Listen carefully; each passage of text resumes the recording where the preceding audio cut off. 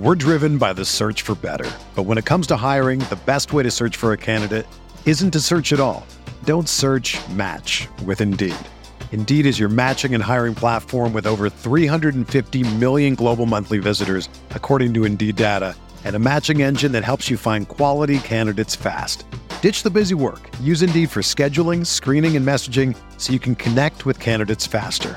Leveraging over 140 million qualifications and preferences every day, Indeed's matching engine is constantly learning from your preferences, so the more you use Indeed, the better it gets. Join more than 3.5 million businesses worldwide that use Indeed to hire great talent fast. And listeners of this show will get a $75 sponsored job credit to get your jobs more visibility at Indeed.com/Blue Wire. Just go to Indeed.com/Blue Wire right now and support our show by saying that you heard about Indeed on this podcast. That's Indeed.com/Blue Wire. Terms and conditions apply. Need to hire? You need Indeed.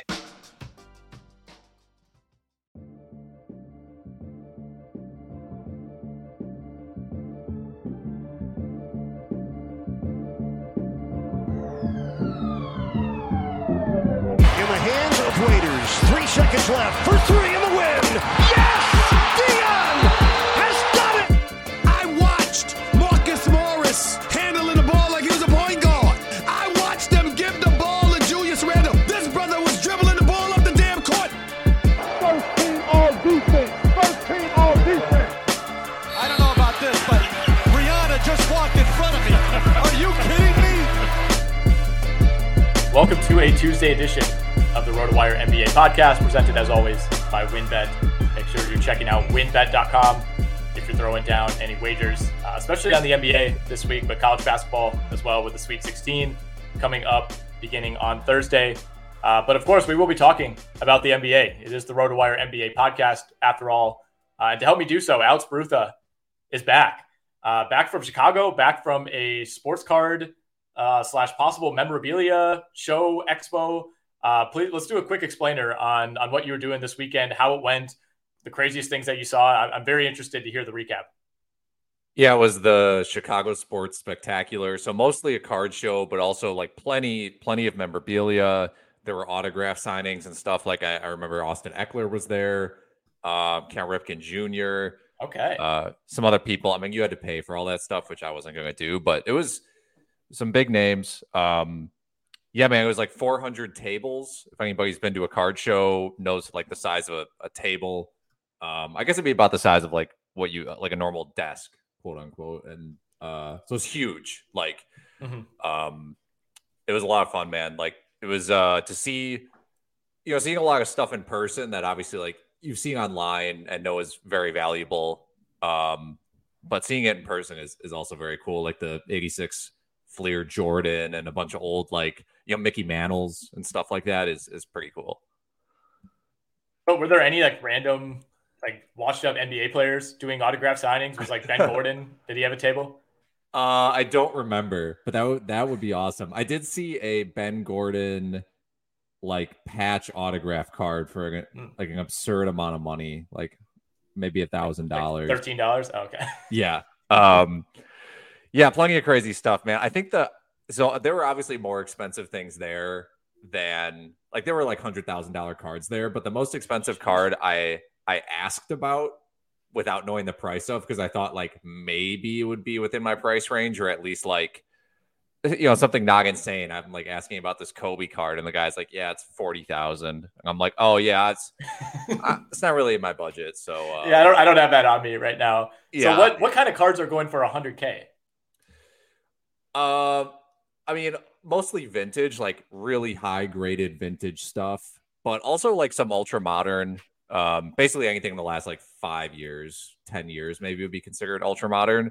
So any like, I mean, if you had like a certain, Giannis like patch autograph card, I'm sure that would go in $100,000 range. Luka Doncic, certain Luka cards, I'm sure would go for that much. Like if you pulled the Luka logo man card, I'm sure that would go for way over $1,000 or $100,000. Might be like $1 million card, honestly.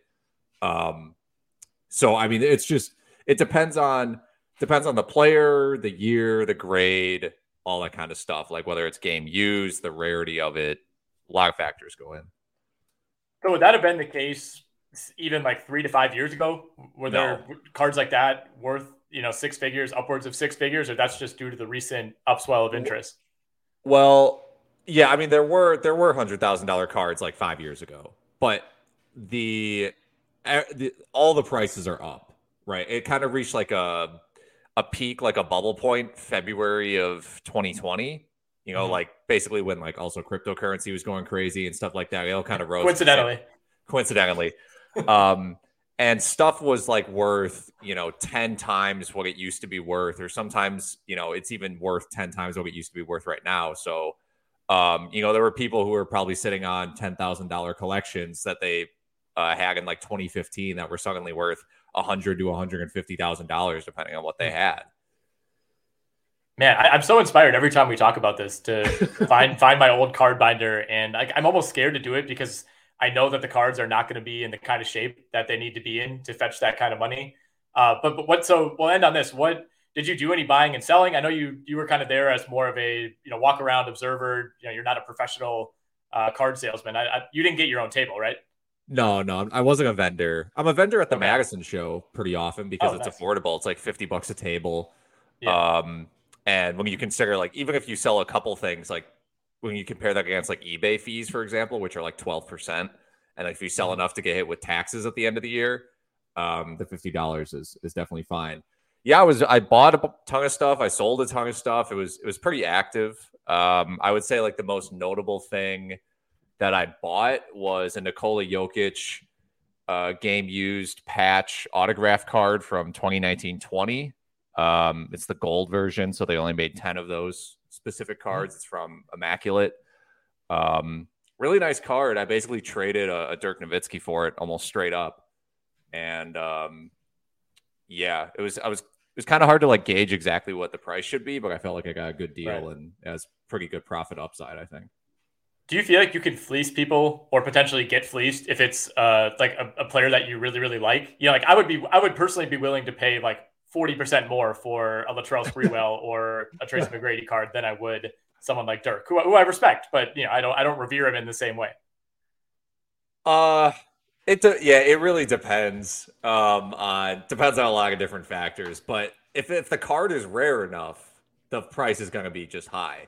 But that is the interesting thing about the market too, right? Like, it's not necessarily like the best players, like worse players who are more popular very often have way higher prices than better players who are less popular. Like, good luck trying to sell a Harden or Durant card because nobody likes them. Like, Durant's going to go down as one of the best players of all time. Same with Harden. But if you compare like how many fans they have, like true passionate fans compared to someone like Allen Iverson, it's not even close. All right, so we are in the middle of semifinal week in head-to-head fantasy leagues. We're getting down to really the end of it. A lot of season-long category leagues will go through the final day of the regular season, but in one league that I'm in, for example, we don't count that final. I think it would be week 24. So in some leagues you might only have like 4 guys that are still even checking their teams at this point. But we did a check-in a couple weeks ago. Where are you at? With the leagues that you care most about? Are you on course to take home any titles? Have there been any disasters? How are things looking right now? So I have Steph Curry in Stake League, a 14-teamer. I pretty much have had like I'm a eater. That's locked up. Yeah, you're locked in there. I'm locked in. So I had to drop Curry and picked up the man Isaiah Hartenstein, who if you're a listener of the Friday podcast, I've been saying that Hartenstein is a 14-team ad literally all season long. But I'm still third in that league. And my other like 20-team league, I'm kind of bouncing now between like 5th and 3rd. I have a pretty decent lineup, but it just comes down to like guys are just in and out of the lineups. It's like Marcus Morris just rests sometimes. Horford isn't that good anymore. Justice Winslow and Dennis Schroeder. It's like those are the guys I have on my bench who are just prone to like the random rest day. Yeah. And then in Keeper League, I'm like now middle of the pack. I'm like bouncing between 4th and 5th just because I'm running out of guys. Like my bench is Lou Dort, Kelly Olynyk, Doug McDermott, Yusuf Nurkic, James Wiseman. So you were in position to make a little bit of a run when Nurkic was going nuts in like the end of January, early February. And as soon as the Blazers, didn't they win like 3 games in a row and then that was it? They just pulled the rug out on him. That's pretty much what happened. Yeah, I still have him next year, and I'm kind of interested to see what happens there. Same with Wiseman as well. Like, I feel like I'm kind of set up well for next year. I didn't feel like going all in this year, which I usually don't. I prefer to, sit back like the Spurs and build the dynasty. But that's where I'm at. How about your teams? Well, Steak, I mean, we've touched on that. There's not a lot to say there. Well, true. Just couldn't overcome the injuries. Too many non-COVID injuries kind of right in the middle of the season. And Paul George not coming back, like that was the big one. As soon as that became clear, I was very much locked into buyer territory. So, I mean, Shannon actually just sent out the email this afternoon. Did not need to publish the standings in that email. We could all see him. Did not need that reminder, but thanks for that, Shannon. So yeah, I'm locked into buyer territory there, but still that one's always fun. Like, it's no fun footing the bill at the end of it, especially because, you also pay a league fee, but at the same time, at least you get to enjoy the steak dinner and, me being in Milwaukee, I don't get to see you guys quite as often. So that one's always a good time. I don't really mind it. NFBKC League, I'm probably going to finish right in the middle of the pack. That one I had Curry in. I actually grabbed Paul George back in, I think, February when someone else dropped him and was really hoping for some good news there. I thought I could maybe make a really nice push at the end of that one if Paul George had come back. I also have Miles Turner in that league who it looks like might not come back at all. So once Curry went down, that was it for me. I was going to be kind of 50-50 to maybe finish as high as third in that league with Curry. But once that injury happened, that knocked me down to probably finish somewhere between 4th and 6th. So a little bit disappointing there, but again, a ton of injuries. Don't really feel like I necessarily botched that one other than not taking LeBron with my second pick. I regretted it the moment that I clicked. I think it was SGA instead of LeBron, and that one has come back to bite me. But I am in first place in the keeper league. I'm hoping I can hang on. It's kind of a 2-man race between me and James, and both of us seem to be gaining or losing like 1 point per night. Right. I have just a bunch of guys like Chris Middleton missing a game. Like he's not playing tonight. That's like weirdly huge for me. Jeremy Grant missed a game over the weekend. Zach LaVine might sit out tonight. Like I really need to make some ground up in points to feel good about where I'm sitting. And guys like that missing games is not great for that ideal. But I don't know. I'm sure you've looked at the standings in that one as well. I feel like I probably have, a 70% chance to hang on. But, that one goes until the final day of the season. So, we'll see how many key players maybe end up missing time in games like 79, 80, 81. Yeah, your bench is kind of weird. I mean, Zubac is a decent. I mean, Zubac is a good bench player for that league. Oh yeah. Covington is kind of up and down. Kind of hard to. He's been better lately, but he still hasn't played a ton. Yeah, Lonzo's tough. I think you have a good shot of winning. But unfortunately, I'm wondering if you have any guys that like are in position to be sat down the stretch. Like, are you going to get screwed by rest? Well, I actually acquired Zubac a couple weeks ago from DJ as kind of a hedge against, some of my other big men potentially sitting. And then I picked up Drew Eubanks on waivers in that league, which usually waivers are just like pathetically bad and you can't get anybody. But that was my concern is I just need somebody in there in the event that, like the Hawks are pretty much locked into the 9 or the 10 in the East. Like it wouldn't be crazy if Trae Young or Bogdanovich miss a couple games down the stretch. I have a very Hawks-centric lineup. I have 4 Hawks players, in my starting lineup pretty much every week. Like DeJounte Murray, I'm a little worried could be shut down, once the Spurs are officially eliminated. Could see Booker, could see Middleton get some rest. But I don't know. I feel like on the whole, like pretty much every team is going to deal with that. So yeah, it wouldn't like inordinately hurt me. The biggest problem that I have right now, other than needing points, is the 2 categories I can improve most in are field goal percentage and free throw percentage. But they just keep working against each other where it's like Clint Capella and Mitchell Robinson will shoot 70% from the field, but they'll also shoot 30% from the line. Yeah, that's why the like centers who shoot well from the free throw line are like such a hot commodity in fantasy all the time. The Jokic's and the Towns of the world, and even Eubanks. Eubanks has actually been a great pickup. He's at like 93% over his last 10 games. I just looked it up today. He's been, is he still on the 10-day deals, or did they officially sign him? That's a good question. I'm gonna search our database here on rotowire.com, and the last headline for him says gritty performance in win. Definitely true. Previous headline, signs third 10-day deal. Absolutely. So yeah, that one should expire, I think, tomorrow. So yeah, I could be in trouble, I guess, if for some reason they would opt not to give him another one, but I think he'll probably stick around. All right, before we get into some of the news for today, let's take a quick break. All right, let's make some picks for tonight's 4-game NBA slate on monkeyknifefight.com, the easiest DFS site out there. You can win 20x, 100x, even 500x your buy-in amount on any given night, depending on which contest you play.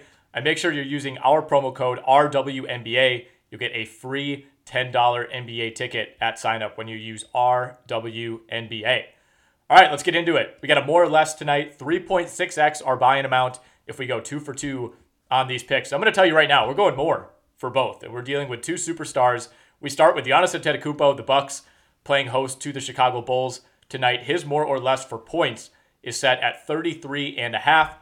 You look at Giannis's last 5. He scored 39, 43, 31, 30, and 36 points. He had 30 points and 34 points in 2 previous meetings with the Bulls this season. Chicago does have Pat Williams back. He's their best defender. Maybe he spends some time on Giannis, potentially has a chance to slow him down, but he's still on a minutes limit, still not an ideal guy to throw at someone who has the size that Giannis does. So not sure that really matters. And ultimately, no Chris Middleton for the Milwaukee Bucks. So I think Giannis will have no choice but to control this game offensively. We're going more on 33.5 for the MVP candidate. The other half of this, Trae Young. The Atlanta Hawks are at Madison Square Garden to take on the Knicks tonight. His number is set at 28.5 points. He's been a little up and down of late. He missed a game on Friday with that quad injury, had a terrible game before that, just 9 points in that loss to Charlotte, but he did bounce back at least somewhat on Sunday against the Pelicans, 21 points, 10 assists in that game. No John Collins for Atlanta, potentially no Bogdan Bogdanovic as well. And keep in mind that if the Hawks win this game, they essentially sew up a play-in spot and knock the Knicks out of contention for a late run at that 10 spot in the Eastern Conference. Maybe that wasn't the goal coming into the year, but still a bit of a relief to not have to worry about that down the stretch. So I think Trae Young gets it done on the road at MSG. We're going more on 28.5 for Trae, more on 33.5 for Giannis. Again, make sure you're using our code RWNBA to get that free $10 credit on monkeyknifefight.com. WynnBET is now the exclusive sponsor for RotoWire's fantasy podcast.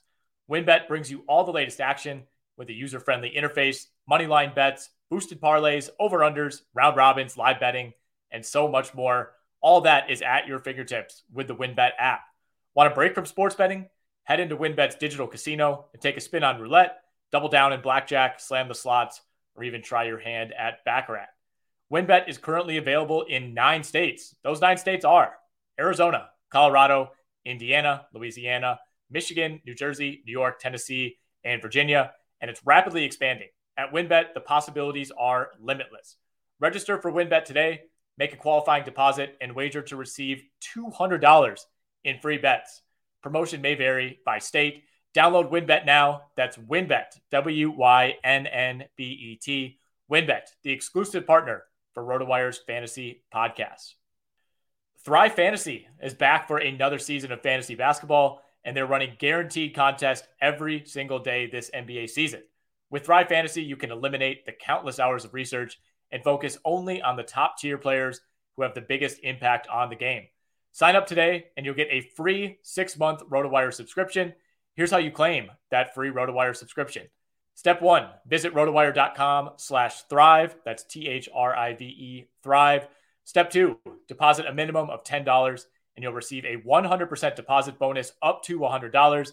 Step 3, play in your first paid contest, and you will then receive that free 6-month RotoWire subscription. Infinite value with that subscription. You'll get full access to everything on rotowire.com, all sports, all of our optimizers, everything you need to become the best fantasy player and sports bettor that you can be. Check out thrivefantasy.com to learn more. Thrive Fantasy, an official partner of RotoWire. We got some fairly big news on the Chris Paul front. Out of nowhere, Sam Amick of The Athletic reported on Monday that Chris Paul is well ahead of schedule They gave a 6 to 8 week timetable when he initially suffered that thumb injury. And it sounds like he might be able to play as soon as tomorrow, Wednesday, against the Minnesota Timberwolves. I'm not expecting that to be the case. There was a report today that he participated in practice, but didn't go through 5-on-5. That to me does not sound like somebody who's going to play in 24 hours, but the Suns also play on Thursday. He could be active for that game. And either way, it sounds like he's going to be able to come back and play probably somewhere between 5 and 8 games before the end of the regular season, where a couple weeks ago we were talking about him maybe missing playoff games. Yeah. I mean, I guess the hope with him was just maybe they get like 3 games out of him before the end of the year to ramp up into the playoffs. And now it seems like we might get anywhere between like 5 and 10. I mean, they've continued to play well, even in his absence, obviously not as well as they were playing in like January and February, but they've won 5 in a row. And I mean, they smoked the Lakers, which isn't that hard to do. Yeah, also, that doesn't mean anything. I mean, they beat the Lakers 140 to 111, beat Chicago 129 to 102, 10-point win over, Houston. Like, they've been playing really well. But obviously, this is huge for the playoffs because you have, I mean, Chris Paul is coming back basically in the wake of Steph Curry going down. And Golden State is kind of viewed as like the main challenger to Phoenix in the West. And if Curry's going to be, less than 100% going into the playoffs while Chris Paul is 100%, that's going to be really tough. And at that point, it almost seems like it's just lining up for Phoenix to be in the NBA Finals. I feel the same way. I do. I think Golden State is definitely going to be viewed as that number 2 challenger, even though it's the Grizzlies that are probably going to get the 2 seed. I think there's still this kind of prove it aspect with Memphis where everybody likes this team, respects this team, but you're not going to find a lot of people that are penciling the Grizzlies in to the Western Conference Finals and saying, oh, yeah, they're going to push the Suns to 6 or 7 games. It feels like they're probably still a year away. And if we're in a situation where, I know Stephen Curry the other night said like, well, I'm an optimist. I think I'll be back for the playoffs. Like that, you can think whatever you want, dude. But if that leg and that foot are not feeling 100% in a season when he already really hasn't looked like himself for like the last 60 games, that's a pretty major problem. And on top of that, Curry, Draymond, and Clay are going to go into the playoffs having played like 1.2 games together. And that's, obviously they haven't played in a playoffs together since Kevin Durant was on the roster. You're just asking a lot of factors to come together all at once. And Curry's health being the number one thing that you're worried about. I think they could still get through round 1. But if this team, they could slide all the way to the 4. That's not inconceivable. Even if they finish 3rd, you're looking at a first round series against the Denver Nuggets. And even if Curry's back for game 1, if he's not 100%, I think the Warriors straight up are favored in that series. But if you say, okay, it's, both teams are healthy, but Steph Curry's at 70%, to me, that becomes much closer to a 50-50 type of series when you're talking about the possible 2-time defending MVP on the other side. Yeah. And they don't really have a great answer for him. Like, Kevon Looney is not slowing down Jokic very well, and you can't really obviously Jokic is someone you just like can't double team. I mean, you could, but his teammates knock down open jumpers and they're great at cutting and all that stuff. Like we kind of know that Jamal Murray could be back by then. Michael Porter could be back in a week. Michael Porter might be back this week. Right. So that's on the table as well.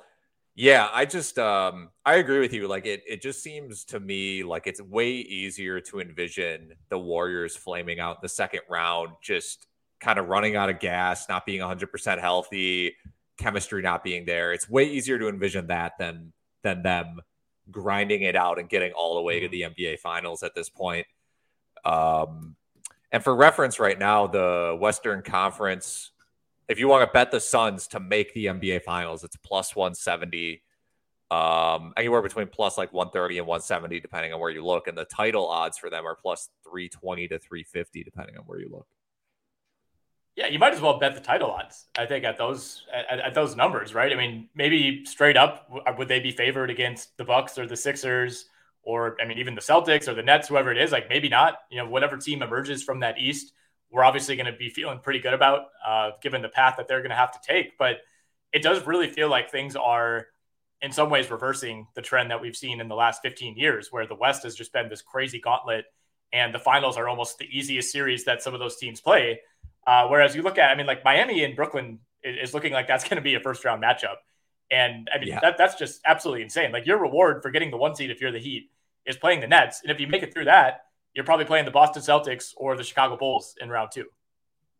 Right. I mean, there's a pretty good chance that if the Suns make the NBA Finals, they'll have played significantly fewer games than whatever Eastern Conference team makes the NBA Finals. Mm-hmm. Just because, like, Phoenix, I feel like, could get through a lot of these teams they're going to match up against in, like, 5 or 6 games, like, without question. And I feel like a lot of these Eastern Conference matchups are going to go, like, 6 or 7 games. And if you're playing 5 or 6 fewer games on the way to an NBA championship or the way to the NBA Finals, that's a huge, huge advantage, like, having those fresh legs. And the way that the Western Conference is stacked up right now, there is going to be some movement between now and April 10th, but it's not nearly as stacked up as the East, where, I mean, in the East, you have a team that, right now in the Sixers is number 2, could fall all the way down to 5, depending on how things go. Like, the West, you kind of have more defined tiers, and the path that's lining up for Phoenix would be, you're playing one of the Timberwolves, Clippers, Lakers, or Pelicans in round 1. And, any notion that, like, the Lakers are, if Anthony Davis is back healthy, they're going to get revenge for last year. Like, I'm throwing that out the window. Like, that is not happening. This Lakers team, like, the role players are just not there. I think Phoenix takes care of business in 5 or 6 games.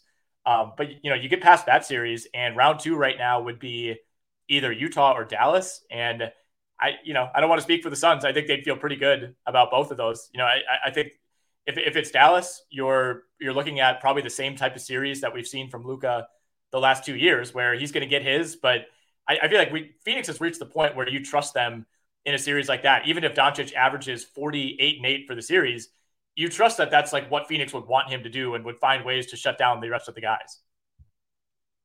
Right. Yeah. I mean, Phoenix is just set up very well for a lot of different matchups, right? Exactly. Like, they have Bridges, who would be able to guard, Donovan Mitchell. He'd be able to guard Luka. You have Jay Crowder to kind of throw in the mix. He's, not as quick on his feet as he used to be, but no one's going through Jay Crowder, at least. And then backline, yeah, it's like you have Ayton, then your backup center situation obviously still is not great, but at the same time, we've seen JaVale McGee and Bismack Biyombo come in and give, like, pretty good minutes at backup center. So that's less of an issue than I think it was last year. And yeah, I think they just have good depth and a lot of defensive depth on the wing to kind of shut some of those guys down. Yeah, I mean, even bringing back someone like Torrey Craig, it kind of flies under the radar at the deadline, but that's a guy that fit really well for them last year. Somebody who's already doing a lot of plug and play minutes with guys like Jay Crowder and Cam Johnson banged up. And yeah, like you said, I think they ran into some trouble last year, especially once Dario Saric went out. What they were doing at the 5 in the non-DeAndre Ayton minutes, they did get exposed, but they've shored that up. They've shored up pretty much every part of their roster. And as long as Chris Paul is back and hopefully he has his injury out of the way early this year, I think they are well-deserved to be the odds-on favorite, at least in the West. We're driven by the search for better. But when it comes to hiring, the best way to search for a candidate isn't to search at all. Don't search, match with Indeed. Indeed is your matching and hiring platform with over 350 million global monthly visitors, according to Indeed data, and a matching engine that helps you find quality candidates fast. Ditch the busy work. Use Indeed for scheduling, screening, and messaging so you can connect with candidates faster. Leveraging over 140 million qualifications and preferences every day, Indeed's matching engine is constantly learning from your preferences, so the more you use Indeed, the better it gets. Join more than 3.5 million businesses worldwide that use Indeed to hire great talent fast. And listeners of this show will get a $75 sponsored job credit to get your jobs more visibility at Indeed.com/Blue Wire. Just go to Indeed.com/Blue Wire right now and support our show by saying that you heard about Indeed on this podcast. That's Indeed.com/Blue Wire. Terms and conditions apply. Need to hire? You need Indeed.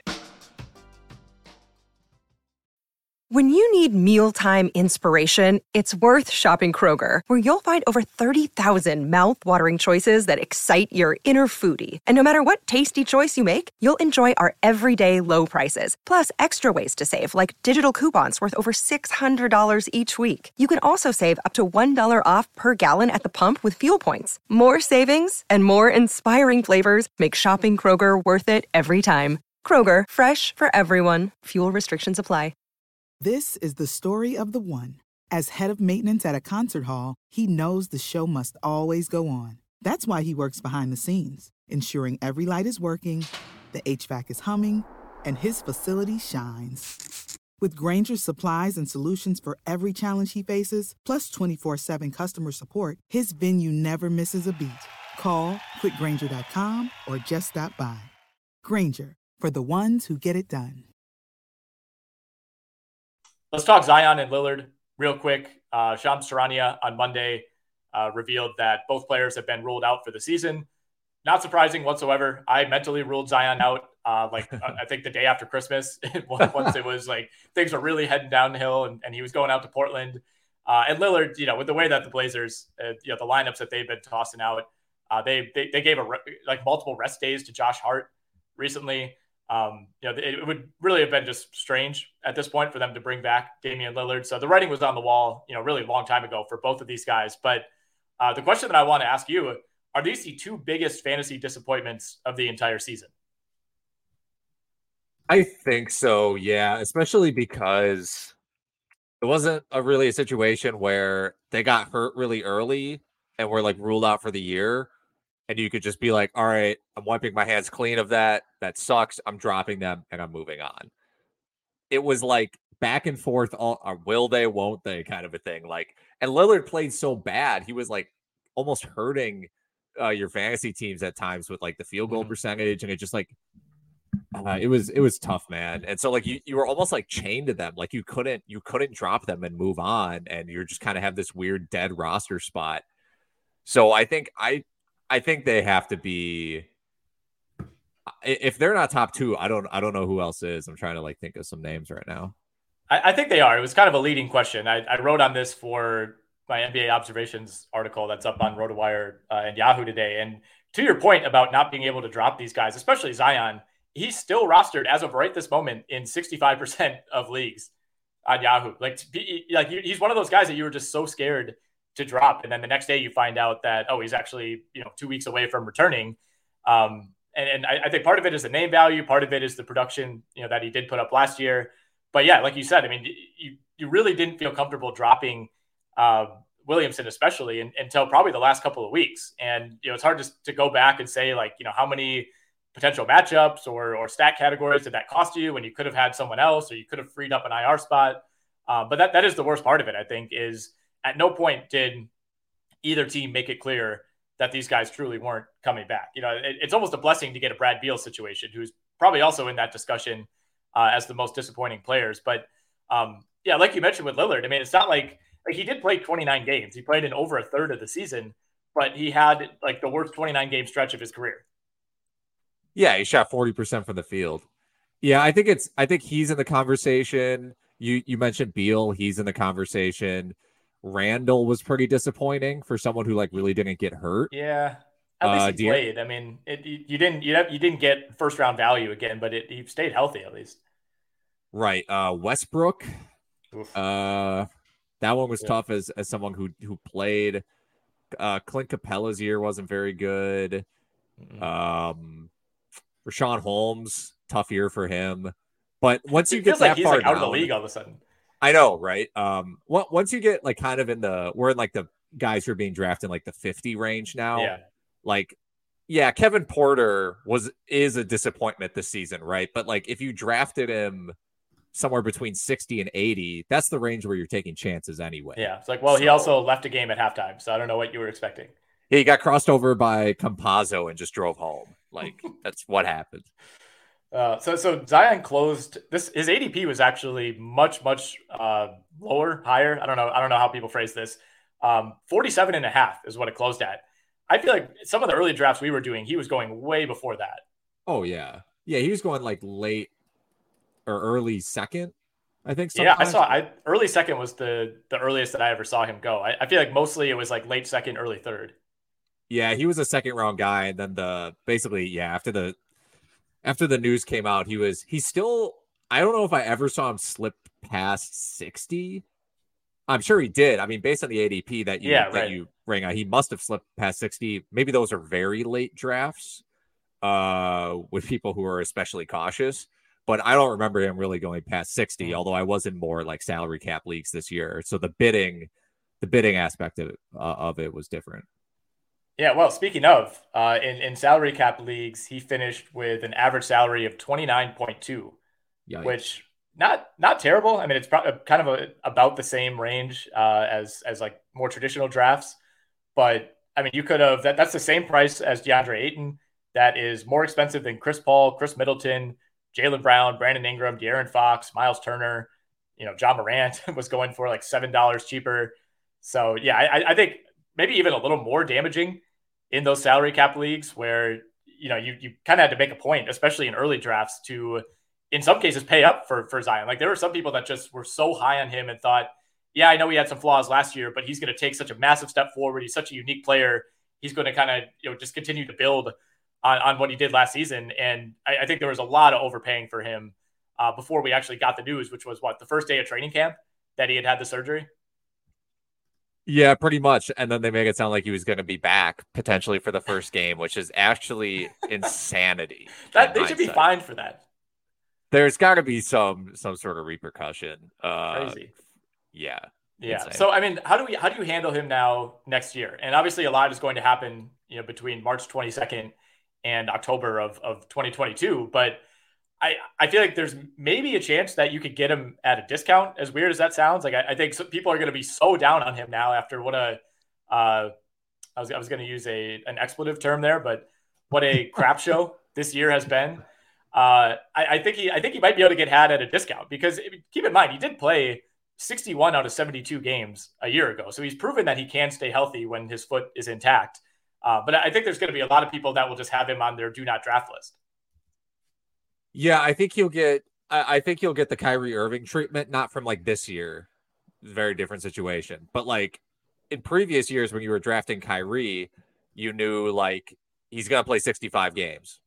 So it's like he's a top 15 player, top 10 fantasy player sometimes when healthy and available. For example, this season, in 8 cat leagues, he's 6th when he plays in per game value. But he's going to miss the 15, 20 games, so you just draft him later, like in the 20s or the 30s. And I think the same sort of thing is going to happen with Zion, where I think people are just going to assume that he's going to miss 20 games and he'll get drafted more like in that 30 range. It's probably the appropriate place to take the risk, but a lot of this will also depend on what off-season videos show up, his weight, anything we see in preseason. So as of right now, I think assuming he comes in healthy, he's probably in the 30 range, but a lot of it's going to depend on the optics coming into the drafts. That is a fair point. There's perhaps been nobody in NBA history whose future has depended more on like off-season video clips from the Overtime Twitter account. Yeah, exactly. All right, so the Boston Celtics are now 22-4 in their last 26 games. And we could roll this into a discussion about All-NBA, of course, pertaining to Jason Tatum, who has been, I don't know, one of the 7 probably best players in the league. At least if we're starting it like January 1st, he got off to a little bit of a shaky start. The shooting percentages were really bad early on. The counting stats were always there, but he has started to look really, really good and is playing probably his best 30-game stretch of his career right now. I was at the gym early this morning. First Take was on the TV. I was not controlling the TV. And the chyron was, are the Boston Celtics now the team to beat in the Eastern Conference? Like that is how far things have risen for the Boston Celtics, who as of Tuesday are currently tied in terms of games behind the Heat with Philly, Milwaukee, tied with Philly and Milwaukee at 2.5 games behind Miami. They're currently the 4th seed based on win percentage, but one more win by Boston and one more loss by Philly and or Milwaukee. And this is a team that we could be talking about as suddenly the number 2 seed in the East. Yeah, I think sometimes we forget that teams with new coaches often start very slow. And then post All-Star break, things usually start rounding into form. And I think the Derek White trade did help. But yeah, I mean, also a lot of this does come down to Jason Tatum. So Tatum's last 26 games, and he's played every game since January 5th for what it's worth. But his last 26 games, 29.9 points on 50, 41, 89 shooting, with 5 assists to only 2.6 turnovers. That's MVP numbers. I mean, those are MVP numbers. Those are Durant numbers. Those are like lower level LeBron numbers.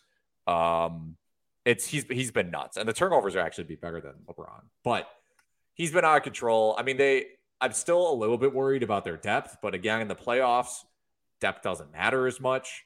They have a ton of, they figured something out with Robert Williams in terms of how to use him defensively, basically as a help side guy. They're just a really tough team to stop. And the fact that they've turned a corner like this, and because we've all kind of been waiting for like the real like Tatum emergence. I mean, you could argue that he's been really good for a long time already. He's been this is his third year being an all-star, for example, and he was excellent in the past 2 playoffs. But this is sort of, if it all comes together at the right time, which it seems like it might be, then yeah, I guess it is possible that they get through the East. So there's a world in which Jason Tatum is like scratching and clawing to make second team All-NBA. First team All-NBA is probably off the table, and we'll see.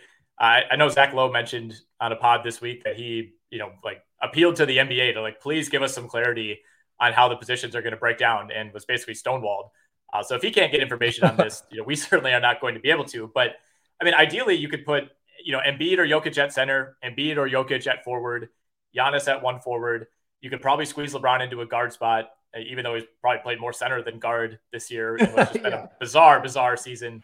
And then, you're probably down to Luka or John Morant for that other first team guard spot.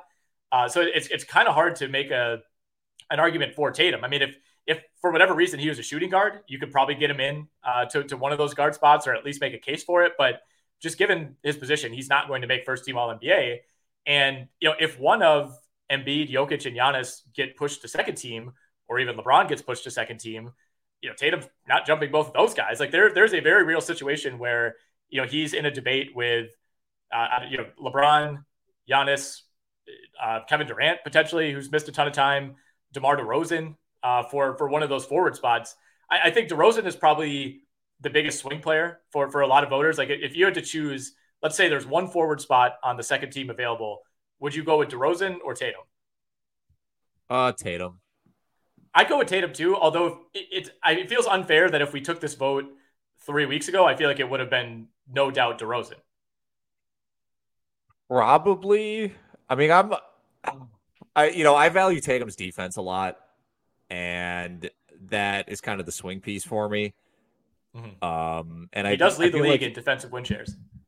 And I feel like he is you have to give credit for DeRozan, to DeRozan, for being unstoppable in the mid range, but Tatum has more variety to his offensive game. People be like, yeah, DeRozan has the unstoppable 16 or 17 footer. I just feel like Tatum's a harder player to stop, just in general. Getting to the rim, shooting threes, his passing ability's been better, and then he can check great other wings too in a way that DeRozan can't. So, I can't say what I would have said 2 months ago, but at this point, I would give Tatum the nod. Yeah, I mean, right or wrong, fair or not fair, if you close the season with your best 20 games versus having your best 20 games in January and February, it's impossible to eliminate the recency bias. You'd have to go out of your way and almost penalize someone for being good, closer to when the vote takes place. So I don't think there's a wrong answer. I mean, in a lot of years, both these guys would be first teamers. And for a while, it looked like LeBron, would be struggling to even make third team. But the way that he's cranked it up, I mean, well, where do you come in on 1, LeBron, and 2, Durant? Because, both these guys have the numbers, but for Durant, he's going to probably end up playing around 55 games in an 82-game season. And LeBron's going to have the games played, but his team is going to win probably 35 games. So is there a minimum games played threshold for Durant? And is there a minimum wins threshold for LeBron that would make you second guess putting those guys on, 1, 2, or 3, any NBA teams? Man, I think the only point in which I really start factoring in games played is when you're close to like that 60 mark. Like if you're at 60 games played, I really have to start considering, like, if someone played 80 games and I'm comparing them to someone who played 65, I'm gonna have to start thinking about that. And I think anything less than 55 almost disqualifies you. Like if you play 50 games, like I don't know what Jimmy Butler is at, for example, but Jimmy Butler right now is at 49 games. So he maybe gets to 55 games, but that's practically disqualifying in my opinion. So I don't know exactly how that answers your question, but that's kind of my line of thinking. I feel the same way. I mean, I don't have a specific number in mind where I say, if you're under 62, I will not vote for you. It almost to me is like, does it feel like you've missed too much time? And for both of those guys, Butler and Durant, the answer to me is yes. 55 games played in this season. That's the best case scenario right now for KD. They have 10 games left. He's played 45. So he might not even get to 55 games. And I understand the argument of like when he's out there, he's no doubt top 3 player in the league. 100% agree with that. But I don't know. Then like, should we put Kawhi Leonard on all NBA? Because, he hasn't played, but we all agree he's really good. Like, I don't know, man, like availability definitely matters for stuff like this. This is not a ranking of the 15 best players in the world.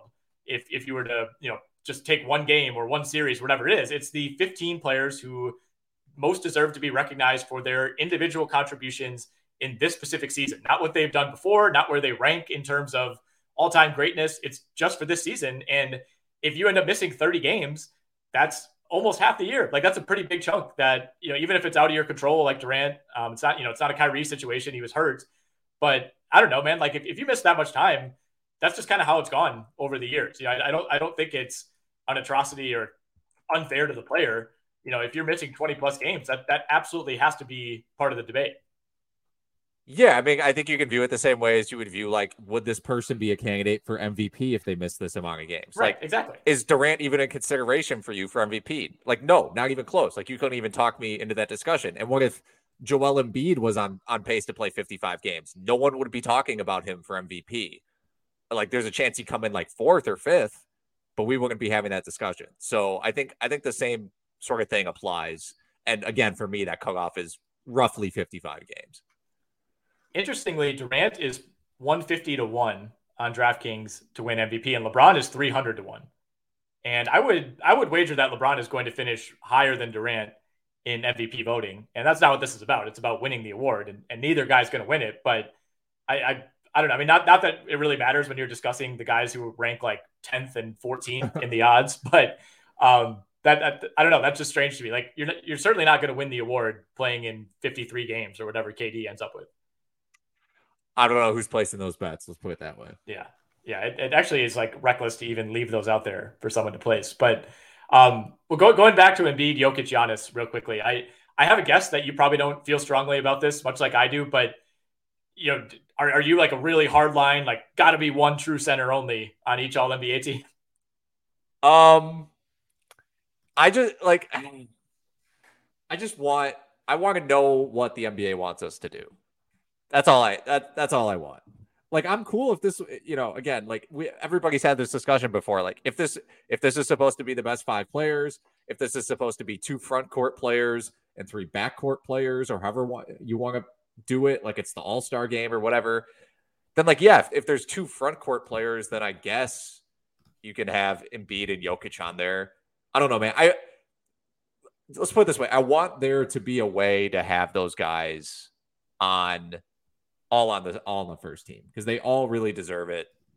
And I think it makes some of the other, like the second and third team discussion, make a lot more sense when you can just throw all those guys on the same team.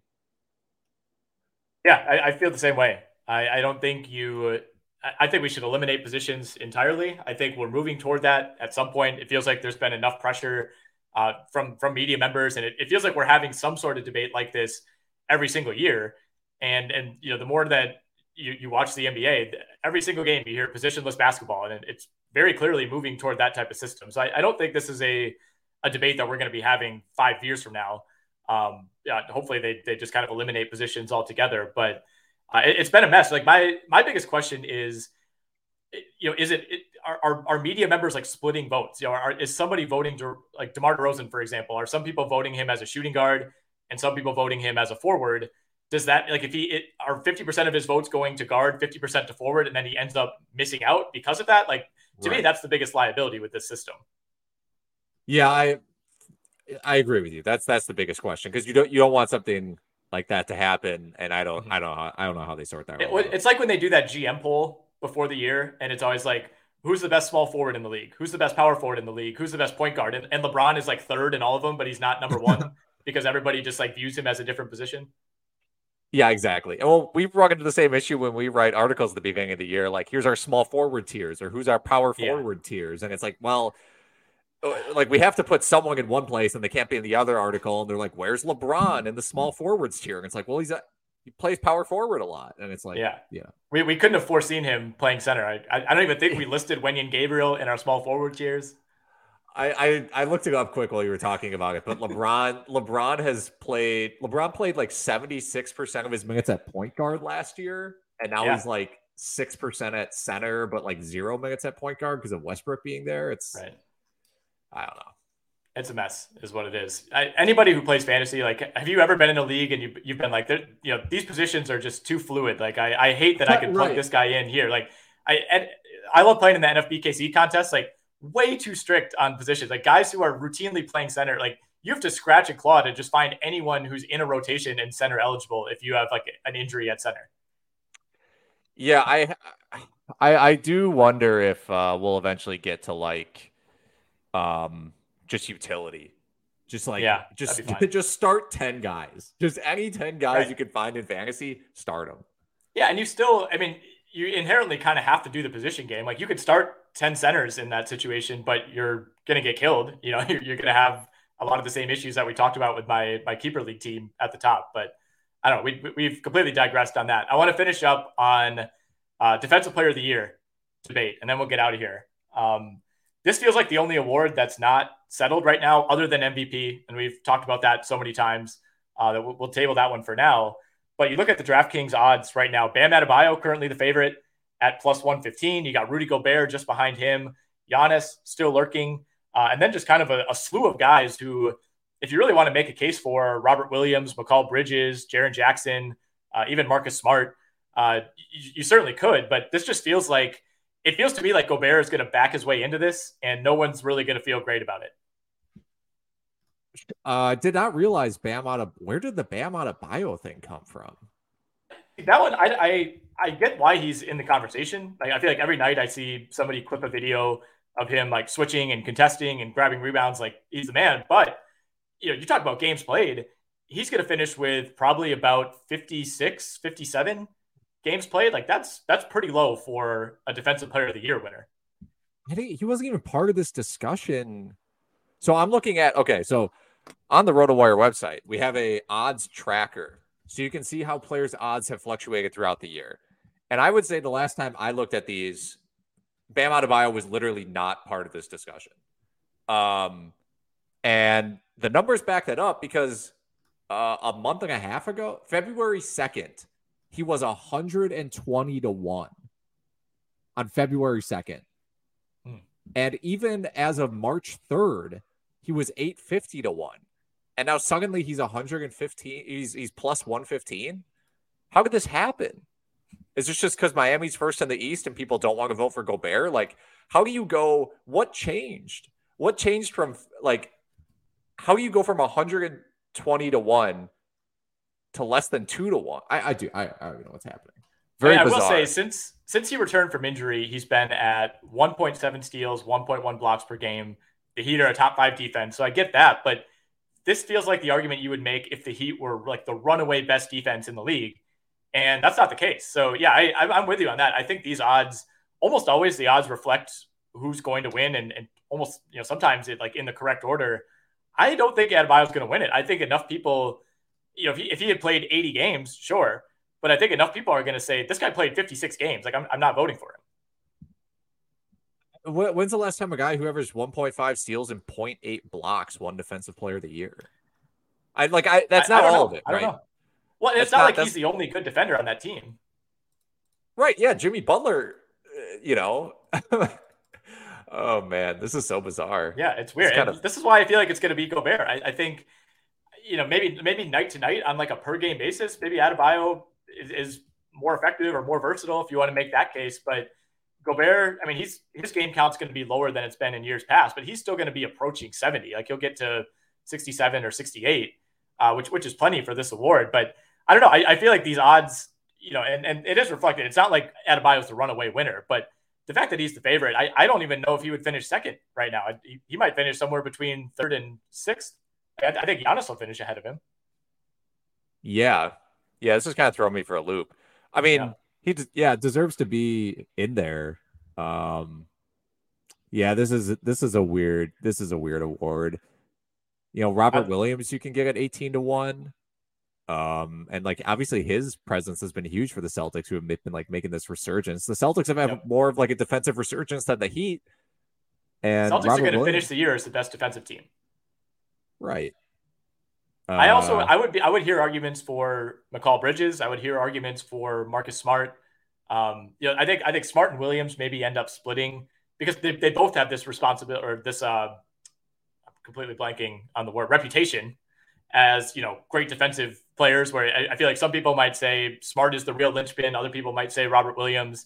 So maybe they would split some of the like third, fourth, fifth place votes. But I mean, Bridges is pretty clearly the number one defender and the most versatile defender on that Suns team. And like CP is still a fine defender. Booker's been okay. DeAndre Ayton is really good, but like McCall Bridges is the defender on that team. And, if there's ever a year for a wing to kind of come out of nowhere and win it for the first time since Ron Artest in 2004, this could be it. And I don't think Bridges is going to do it, but the fact that there's not another clear winner, I don't know. I wouldn't be upset if he sneaks his way in. Yeah, I think the problem is when you're a wing, you have to really be putting up gaudy numbers. Like I think you have to cross the 2 steals per game threshold. Probably. And if not, then it has to be like 1.5 steals, 1.5 blocks. Yeah, or your team again has to be like running away with the best defensive rating in the league. And the Suns are up there, but they're third in defense right now. The Celtics are better. Golden State's better. So I don't think that argument necessarily holds up, but we got to get out of here. We got games tipping off. We got media stuff to do, but good chatting with you as always, dude.